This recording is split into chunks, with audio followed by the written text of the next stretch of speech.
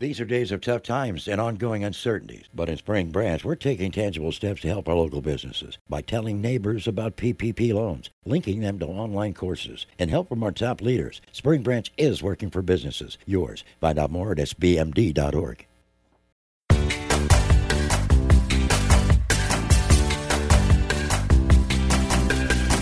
Hi, everyone. Welcome to Looped In. This is the Houston Chronicle podcast all about real estate. The dirt, the deals, the people, the places. It's all here. I'm Nancy Sarnoff, real estate reporter with the Houston Chronicle. And over the last few years, we have been covering plans for a major development just south of the Texas Medical Center called TMC3. This project has been designed as a sprawling biomedical research campus, and it's planned for 37 acres between Old Spanish Trail and Brays Bayou. As of now, the property is a huge parking lot, but the ultimate goal for this land is for it to house a collection of medical buildings and commercial space, a hotel, housing, and research facilities that could amount to more than $1 billion worth of development. Not only is this project ambitious in size and cost, but it brings together 4 med center institutions that have long operated, for the most part, in silos. Today on the show, my guest is Bill McKeon, President and CEO of the Texas Medical Center.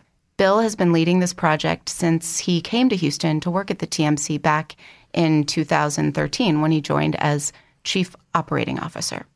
Bill McKeon, welcome to Looped In. Good morning, and it's nice to be here, Nancy. Great to have you here.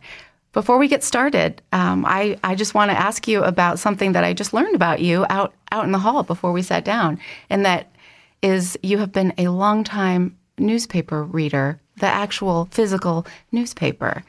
And when I say long time, I mean you started young. I did. I was, I'm one of 13 children, and I didn't sleep very much, so I would get up early when it was dark out. Mm-hmm. I'd go out to the mailbox, and I'd get the Wall Street Journal, and I started to read it. And I remember I always thought, why couldn't they actually have real pictures? All of the pictures were the ink sketches that have now become quite famous. Right. But I love the newspaper, and it's always been part of my life.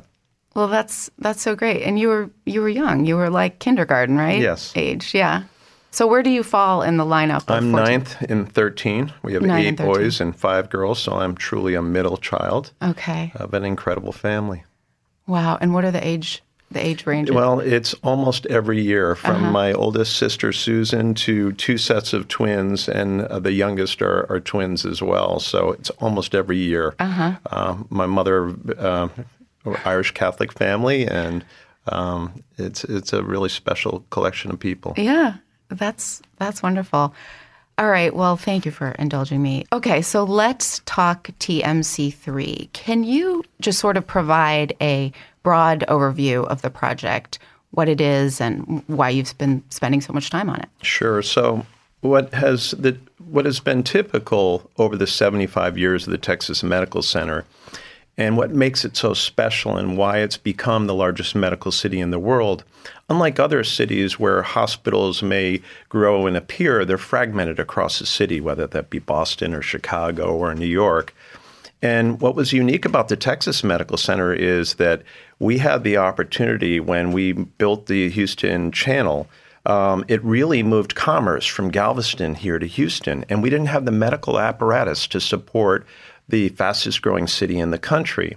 So when building the Texas Medical Center, we set out a large parcel of land, and now that's grown to be over 1,400 acres.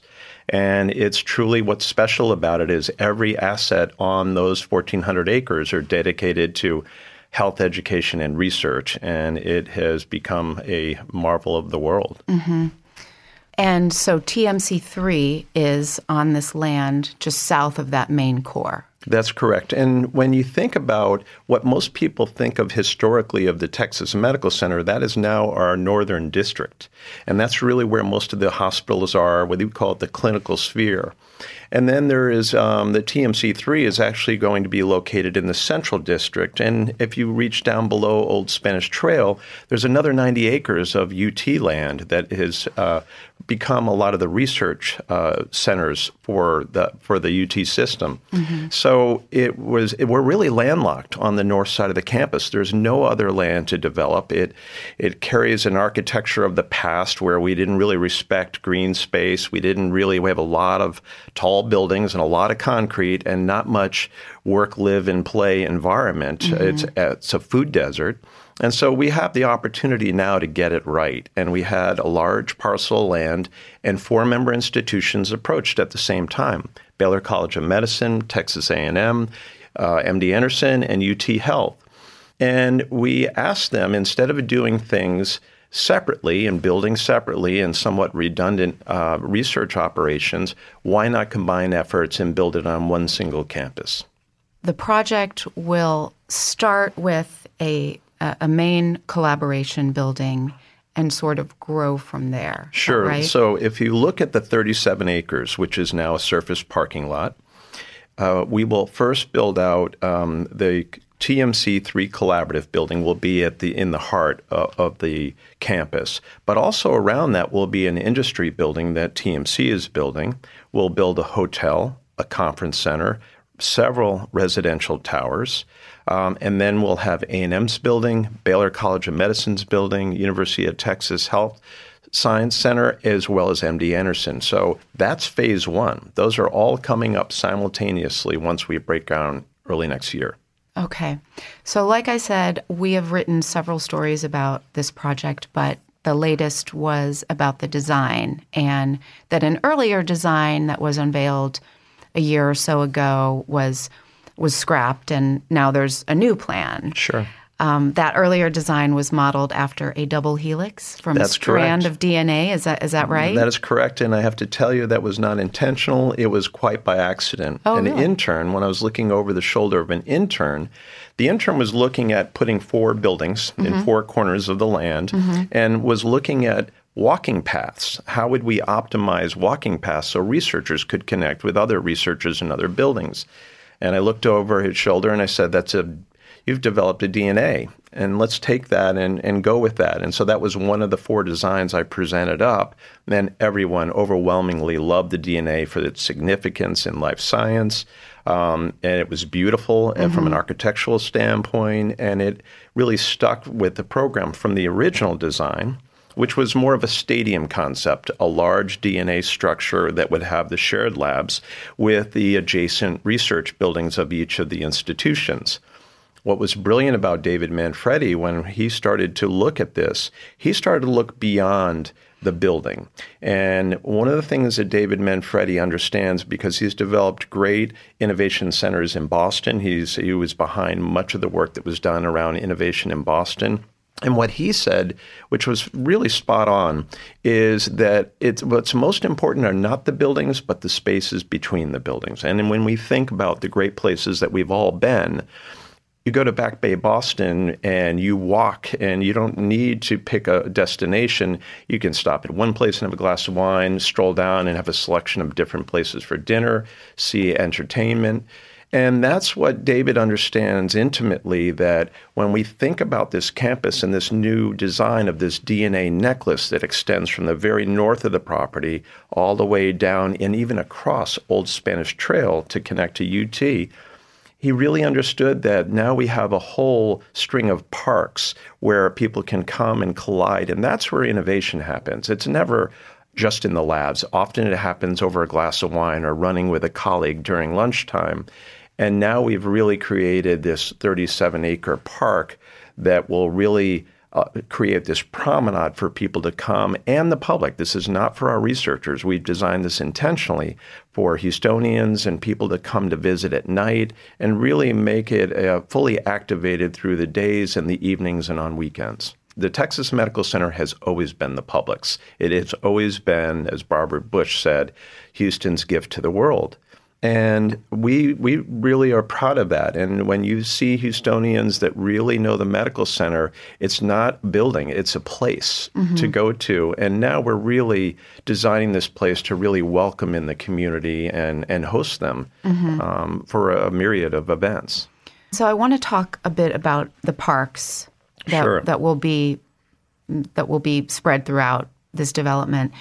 Initially, the plan was to have, and correct me if I'm wrong, but the plan was to have sort of one enormous sort of elevated park. Correct. James Corner Field Operations was the designer.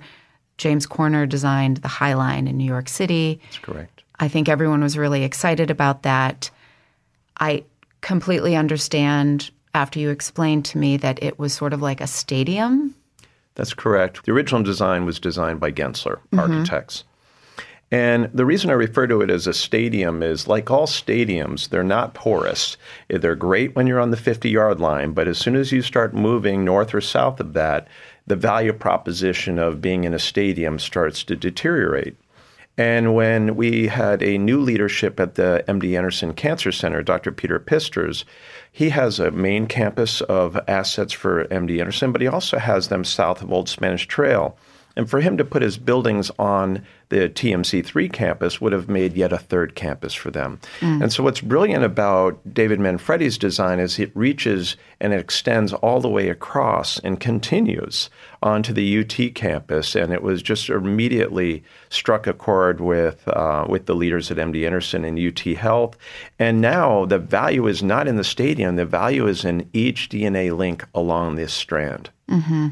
We've also taken our retail, and instead of just having it centralized in the middle of the stadium, now it is spread throughout the entire 37 acres and across Old Spanish Trail. So you don't need to walk, 800 yards to have coffee or listen to music. And now each one of those parks will play a really pivotal role of allowing people to connect in the day and the evenings to really welcome the community in. And I think that's really one of those aspects that we wanted to make sure that this was designed first for people and walking, and second for cars. And so you'll notice in the new design, we have streets that run east and west. It makes it a much more porous environment. It connects across to the CHI Baylor St. Luke's campus, which is also growing. And it has a walking bridge that will take you over the top of Old Spanish Trail into the UT campus. So connectivity and proximate value to everyone along that DNA necklace is really important. And it's also bordered by Brays Bayou. It is. And so is there going to be connectivity to Brays Bayou? Of course, and one of the great opportunities at Brays Bayou is connecting into the Greenway, the park system and the brilliant work that's happened in this city over the last 100 years. And it's one of the jewels of this city that many people don't recognize, has been all the work that we've done to connect the parks and extend the Greenway. Well, that exists right there across the bayou. And so we will be connecting so that people on bike or running can run right across and not be impeded. So we're going to add the bridges across to connect into that green system. Okay. And I know that the parking is going to be underground. That's correct. And so I was actually looking at some of the comments on one of the stories that we wrote, and a commenter, which you never really want to read the commenters, but every once in a while, if I have a free minute, I will do. And this commenter said, underground parking next to the bayou, that doesn't sound like a great idea. And it just made me think, are we ready for this kind of density in light of what we've been seeing with flooding? And I know that this is a parking lot, so it's not like it was an open field. Right. But with all of the strains that Houston is facing, parking, flooding, and what are your thoughts on that? Yes, it's a natural concern. Anytime that you put parking below ground, it's always one thing you have to assume the worst conditions. And we are near a bio. And we also study that bio. We probably know more about that bio than anyone because we study it. We have cameras on it. We have sensors on it. And every time it rises up a foot, we're responsible for shutting down the entire medical center and putting the submarine doors in place. And we saw the great success we had. Allison was devastating to us. We made huge investments and put submarine doors around all of our hospitals and our parking garages. And when Harvey came, there were cars floating down our streets, and every one of our hospitals was operational. Not one of them was affected by Harvey. They remained operational. So the city, yes, we became kind of cut off from the rest of the city, and those are challenges. So we're very well aware of water and the threat that it places to our assets. What people may not recognize is actually the land actually increases. So the streets and all of that we're building on this land will actually rise up almost a half story above the edge of the perimeter of our area. So not only do we have that, but we also have tremendous pumping systems in there to move water. There's much new standards about detention and how we handle water when you build out, much higher standards. And so we even take the water for the entire campus and we move it into storage tanks so that we can allow the bio to swell and fill, and we don't need to pour water to it. And once the water subsides, we can then move the water into it. So we've planned for the worst situation here. You have to assume the worst when you think about this is Texas. It's clay, and it holds water really well. Flash floods are a common place for us. So we're well prepared for that in the event of flooding. Okay. And I wanted to talk a little bit more about what will go on in some of these buildings. Because all of these institutions have research facilities already. What will make this different? What is it to them? Why do they want to be here? Right. It's a great question. Many people don't realize when you drive through the medical center, the reason you don't see signs of Johnson & Johnson and GSK and other great industry leaders in pharmaceutical or medical devices because we prohibit it. The covenants for all of the land that we've had through these 75 years, when we give it to a member, we give it to them for $1 a year for 99 years, renewable one time. And with that come our covenants. And on those covenants, they forbid for-profit use of the land. Now, that's great in the sense that it kept for-profit hospitals out. It allowed the not-for-profits to work closely together. But where it didn't help us was we really kept industry away. Now, historically, that wasn't a problem because most industry would do their work on their own campuses. But now that's completely changed. Now, those industries, whether they be pharmaceutical or med device, they're doing that work on the front lines. And the front lines are in the hospitals where we treat patients, in the research centers where we can really test things quickly, fast fail and fast succeed. So that's moved us much closer. And if you see other cities around the country, like Boston, San Francisco, you see much more impact of industry side by side with the major academic centers. So TMC3 land is very different because we went to our board and they revised and restated the covenants for this property and the Nabisco Cookie Factory, where we have our Innovation Institute. Now, in those areas, we can bring industry in, and they can sit side by our researchers. So that's never been an opportunity for our research community. We do more research on our campus than anywhere in the United States, so that's a huge opportunity for industry partners to actually now come side by side on a campus where they can bring their scientists to work side by ours. So that's the first ever in our 75-year history, and that's what's so exciting about this campus.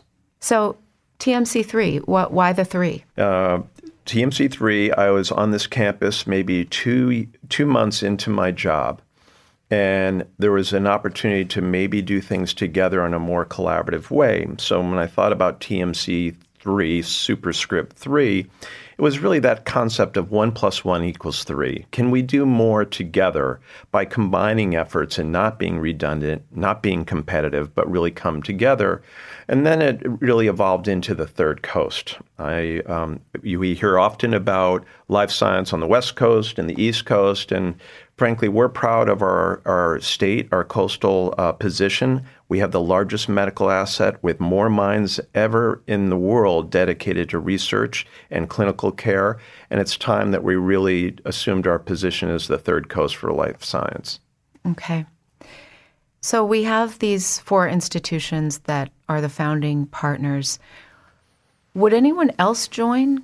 Oh, absolutely. And you're seeing that we're being approached already. At Rice University will play a role. University of Houston will play a role. We've got really talented people in our academic centers around. So this is founding members is not an exclusive list. Mm-hmm. And we expect others to take residence in some of those buildings, and we're designing them for that. So even though individual institutions may design their buildings, we're designing ones for industry and other partners within the medical center.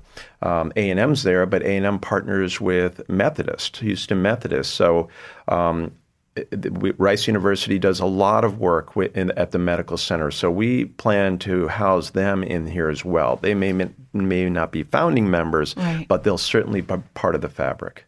And University of Houston, they are launching a medical school. They are. So which is exciting. It is, and I would think they would be a part of this as well. They are, and what's interesting, University of Houston has had a long history of having some amazing researchers, amazing medicinal chemists. As a matter of fact, if you look at the royalties that have come out of the University of Houston through discovery, they're often top of the list of productivity from royalty, income from royalty.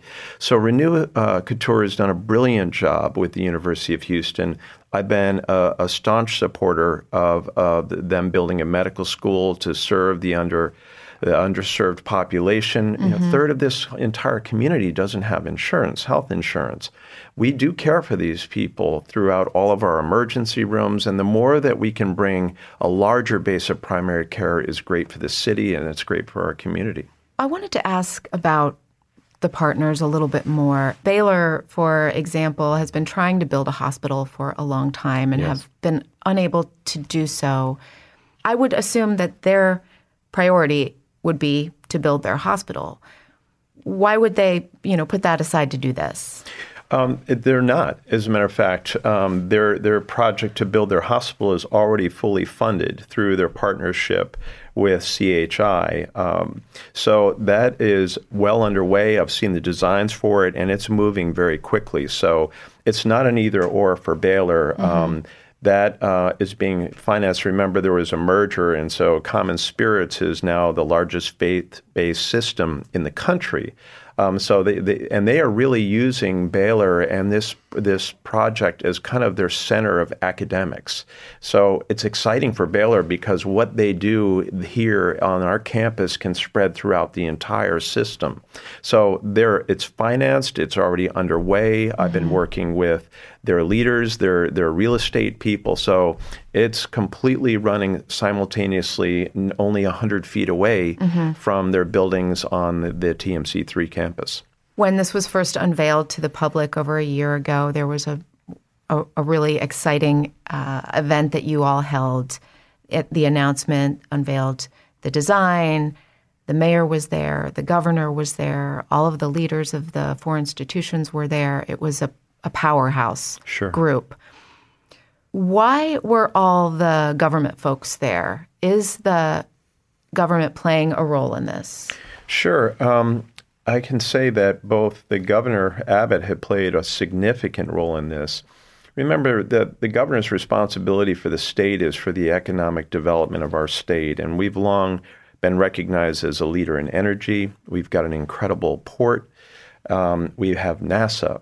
The medical center and life science is one of those areas that was really prime for us to move forward. Now, it's already a tremendous economic machine. It is the Texas Medical Center alone's GDP is the 8th largest business district in the United States. That's without anything from Houston, just on our campus. Wow. So the $22 billion that are produced every year is a great economic engine for the state. But really, Governor Abbott had a broader vision is now how can we really bring industry into the state? So he's been a staunch supporter. Mayor Sylvester Turner has also been a tremendous supporter. So they were there to really cheer it on. And remember that 3 of the 5 parties are state institutions. The University of Texas, MD Anderson, UT Health, and Texas A&M. So state institutions and really having the support of the regions, both at UT and A&M, was essential for this to happen. I think what was different then and why now a very different design is some of the leaders, both at A&M and MD Anderson, were not in place at the time when we originally selected the original stadium concept.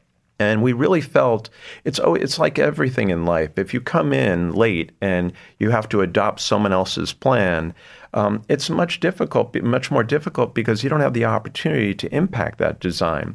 And so we did a reset, and we all looked at, we had 6 or 7 architects present to us, and Elkis Manfredi, David Manfredi, really won us all over. It was a unanimous vote because he saw so much more about this campus than a stadium or a building or 4 or 5 buildings. He saw this as really a city center of the future for the Texas Medical Center.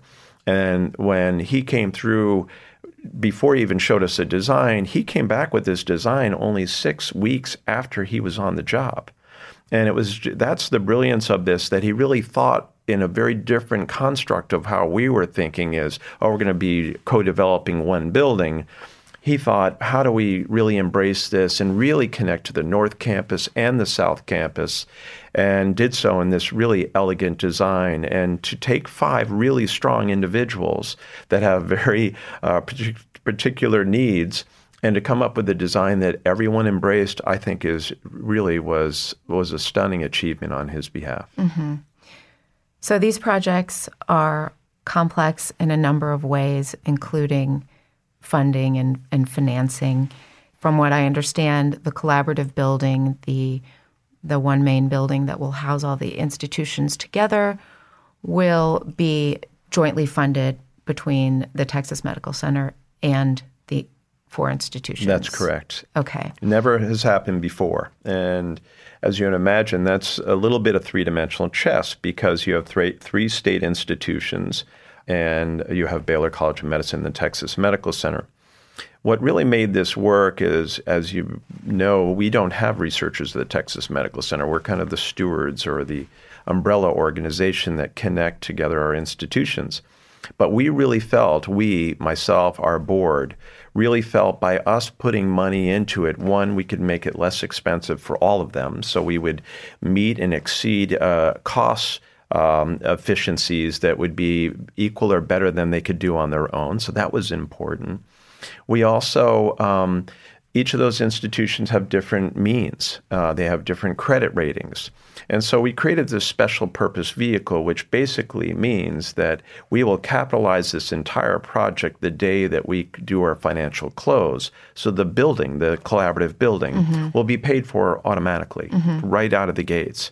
And what's exciting about it is when you look at the operating of this building, the building will actually run as a profit.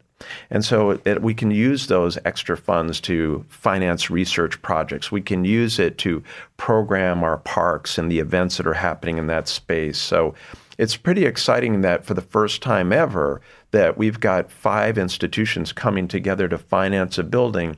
And the reason that makes sense is that's now, think of it as almost the research clubhouse, where our researchers can come together in neutral territory with industry side by side and work with them on some of the most exciting projects. And that's never been the case before. And if you think from an industry perspective, they don't want just access to MD Anderson or Baylor, or they want it into all of these institutions, including Houston Methodist and Rice University. So this gives us kind of this neutral ground in which they can all come together and share. And also, if you've seen in the design, there's also a kind of TED Talk area where we bring together research. If you look at research in the past, it used to be closed and hidden behind doors. If you go to, for example, the Broad Institute, they have an evening where the public, you can walk in right off the street and watch and listen to a genomicist talk about their next generation of discoveries. It's a much more public-facing realm that we have today, and that's what we've designed here. Is we want those talks to be open to the public. We want industry coming together. We don't want people on different floors. We want them colliding together. And that's the design of our TMC3 collaborative building, which will be financed by all of us. And then the remaining buildings, I'm looking at a rendering right now, which I will add to our show notes. There are several of them that are really beautiful, and they show a series of buildings. Right. And How will those be financed? Sure. So let's start on the north of the campus and work our way down. On the very north of the campus, which is close to the bio, and on that campus we'll have a hotel and conference center and residential tower. That's being financed by our partner, Majestic Realty. They built LA Live in Los Angeles and have built great properties around the world. And Ed Roski, who's the CEO of that, and John Semkin are partners. And so we, TMC, will dedicate the land, and they will finance the building. And that's a really important asset because often when we bring in researchers from around the world or leaders, and most of our leaders are leaders of national organizations. They're the very best, and whether they be clinicians or researchers. So we don't really have a hotel for the medical center. And so this is going to be designed for that very purpose. And next to it is a 50,000 square foot conference center. Do you realize today on our 1,400 acres, the largest meeting you could hold of researchers is a room about 250. That's it. All of that land and not a place to really bring people together. So having a conference center that's really designed for our researchers and clinicians is really important. As we move south, we have a space for Texas A&M. Across from that, we have an industry building spot that we've designated. So whether it be a med device company or a pharma company, they could build their property right there. As we move further south, really kind of midstream in the campus, you have the TMC3 Collaborative, kind of on the 50-yard line. And directly opposite of that, you have the TMC industry building, which we will build with a development partner. And that's where we'll house. We don't want in our collaborative building one dominant player to take up all the space. So they'll go across in the industry building where they could take up 2 or 3 floors. In the TMC3 collaborative building, they'd have a smaller kind of a boutique suite over there so they could work with the researchers, but no one player would dominate because we want great density and diversity of our partners, whether they be med device or pharma players or imaging players or genomics players. So that's what the nice combination at the middle of the campus is, the TMC3 Collaborative and the industry building. As we move further south, we have land for Baylor College of Medicine. When I think the public sees something like this, they assume, oh, wow, look at all these buildings and they're all going to go up. And, before we know it, we'll have this huge campus. But these things, like I said in the beginning, are complex in a number of ways. And this is not just going to happen overnight. This is going to take, for this to be done. I mean, this is your goal. This is your vision. This is not set in stone. This is not paid for. This is a grand plan for this site. That's correct. How long do you think this could take to complete everything in the original plan? And at what cost? I know that the main building estimates have been around $240-250 million. Correct. That's correct. So if you look at it, I'm much more optimistic and on my timing because we've been waiting for this and now we're unified in a plan and we meet in our boardroom every week. And this is the CFOs, the heads, so the chief operating officers, the chief legal officers, every week we meet without fail on this project. That's how important it is. So phase 1 will go up, and in phase 1 will be the hotel, conference center, residential tower, Baylor building, A&M building, UT building, MD Anderson's building, and we'll also have the TMC3 Collaborative and the industry building. That's 9 buildings that will go up in 2.5 years simultaneously. So I have no doubts about that. Now, when you ask about the cost, each individual building by MD Anderson and Baylor and UT are under design right now. So, we have a basic estimate. So the first thing was really about we have the land. And so in any great development in real estate, you must first have site control. So that's a key part, and that's the advantage that we have. Unlike a lot of other cities, they'd have to try to go purchase that land or get access to it. So that makes this project much more in a much better position. So that first part, 2.5 years to build that. The other thing is that we can't plan on is we've got spaces intentionally designed for industry partners, and we're seeing more and more since this announcement, more and more industry inbound coming and saying, we want to be there. And these are the big players because they recognize This is the most exciting petri dish of discovery in the world. Where else could any industry partner find this massive number, 120,000 people that come to work every day focusing on research and clinical care? And so speed to knowledge is everything to industry. So those big players are moving in quickly. And so we think that those other parcels of land will be filled quickly and will be built over the subsequent years. But you're right, Nancy. I look at it as saying that think of it over the next 5 to 7 years, this thing will be fully populated out. And that will be about 5 million square feet when all is said and done on the 37 acres. It'll be about 5 million square feet. And I think an icon to the world of, you don't see many icons like this, but you'll be able to fly over this as you're going into Hobby or into George Bush International, and you'll see this. And it will be a great reflection of the 75 years that this community has dedicated to the Texas Medical Center and all of the great innovation that has come out of this medical city that has really set the tone in the standard of care in so many areas of cardiovascular and cardiothoracic and neurology and now cancer with our recent Nobel Prize winner. We're just getting going, and I think that this is going to be the cornerstone for the Texas Medical Center for the next 50 years. And construction will start, you think, next year once Absolutely. Yes, we'll do financial close in the first quarter of next year, and we move immediately. We are probably going to move faster than that on the parking because, as you know, we have a 3,000-car parking lot, which is 96% full, and we will demolish that first. We will build the parking below it to support all of these assets. I should also mention another thing. When people often ask me, we run the largest parking operation in North America, they always ask me with almost kind of a smile and ask me if I'm worried about Uber or Lyft and autonomous vehicles. And nothing excites me more. I would love to be blowing up parking lots and building mixed-use facilities throughout the medical center because people are, if you look at the work that's been done at Rice, 50% of the people that live out in the suburbs would prefer to live in a dense, green environment. But it has to have all those elements for the millennials to really be attractive. Most of the people that graduate from school don't even have licenses or even own cars, and they don't intend to.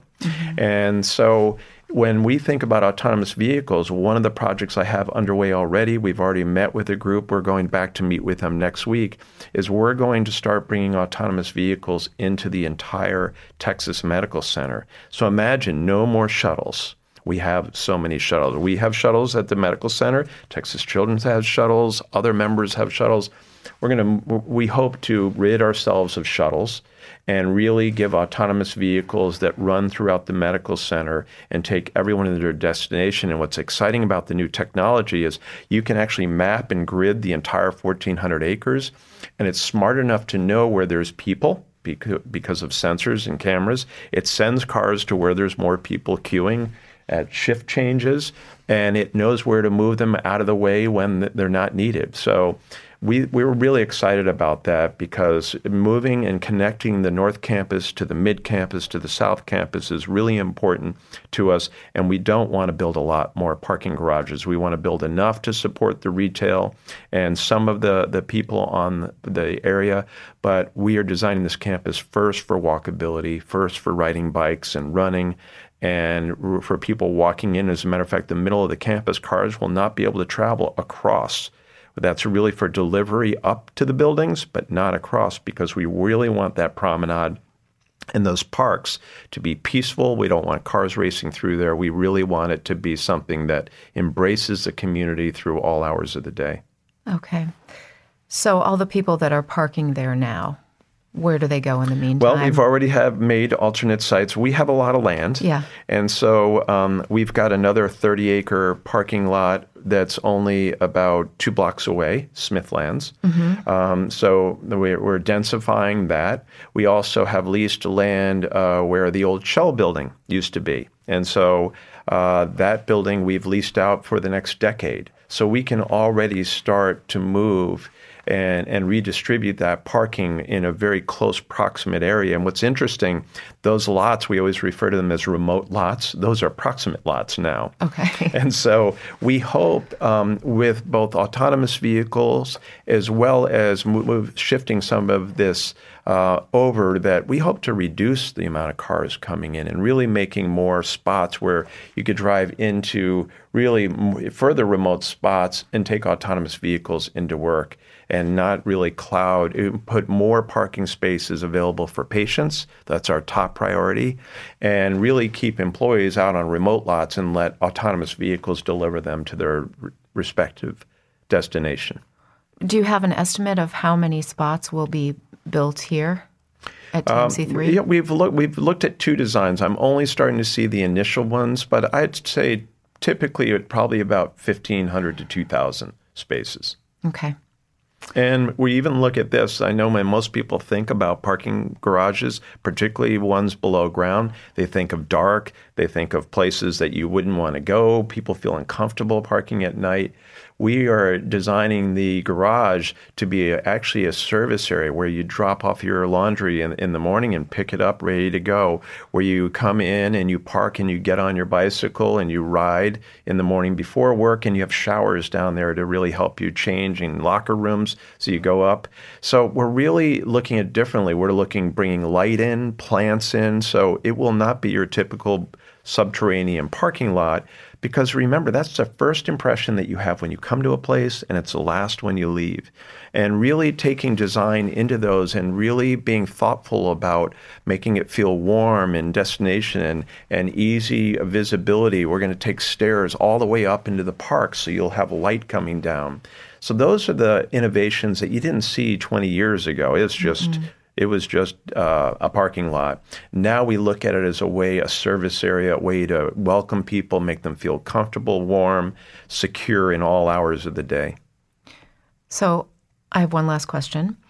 And it sounds like there are so many rules is not the right word, but there will need to be some sort of governing body that says, you can only take up this much space in the collaboration building. Who is going to be that governing body or that governing CEO? It's a great question. We've already developed it. The governing document was the first thing that we worked on, because you can dream a big plan, but ultimately at the end of the day, what you need to ensure is that everyone has a voice, that everyone can participate in the decision-making process, and it can't be one person. Even though this is TMC land, and TMC buildings in many of the cases, it's really we wanted our research leaders to really work together and define what are the most exciting projects. And they're the ones with the most knowledge about defining what technology or partner they want to work with. And so that has really been the first accomplishment, was our governance agreement. So each of the CEOs, myself, along with this Dr. Peter Pisters from MD Anderson, Dr. Paul Klopman from Baylor College of Medicine, Dr. Kerry Byington from Texas A&M University, and Dr. Giuseppe Colasardo. We make up the 5 CEOs that are steering it. And then we've got an executive committee below us that operationally, so obviously you don't want to go to the CEOs to talk about changing out a gardener. Mm-hmm. So we've got really kind of layers of decision making, some from as high as unanimous to different levels of things to make it more practical to run a campus. Mm-hmm. And so it's really worked out well, and we're already using that in our weekly meetings on our decision-making process. So it's really been moving well, and it's the first we've ever had to do this, because everyone has their campus or their buildings and they have their structures in place. So that was really kind of the one of the greatest accomplishments, was to get that done. I can tell you, when we selected our architect, it was unanimous. When we selected our developer, Transwestern, it was unanimous. And construction for the building is Vaughan.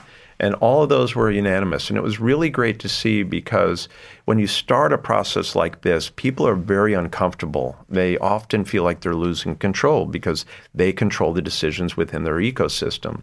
So the real strength of the collaboration has really been that we defined a governance agreement, we operate according to that governance agreement, and it's been moving really quite smoothly in all of the decisions that we've made to date. And now we're moving into the SD phase of the project. Okay.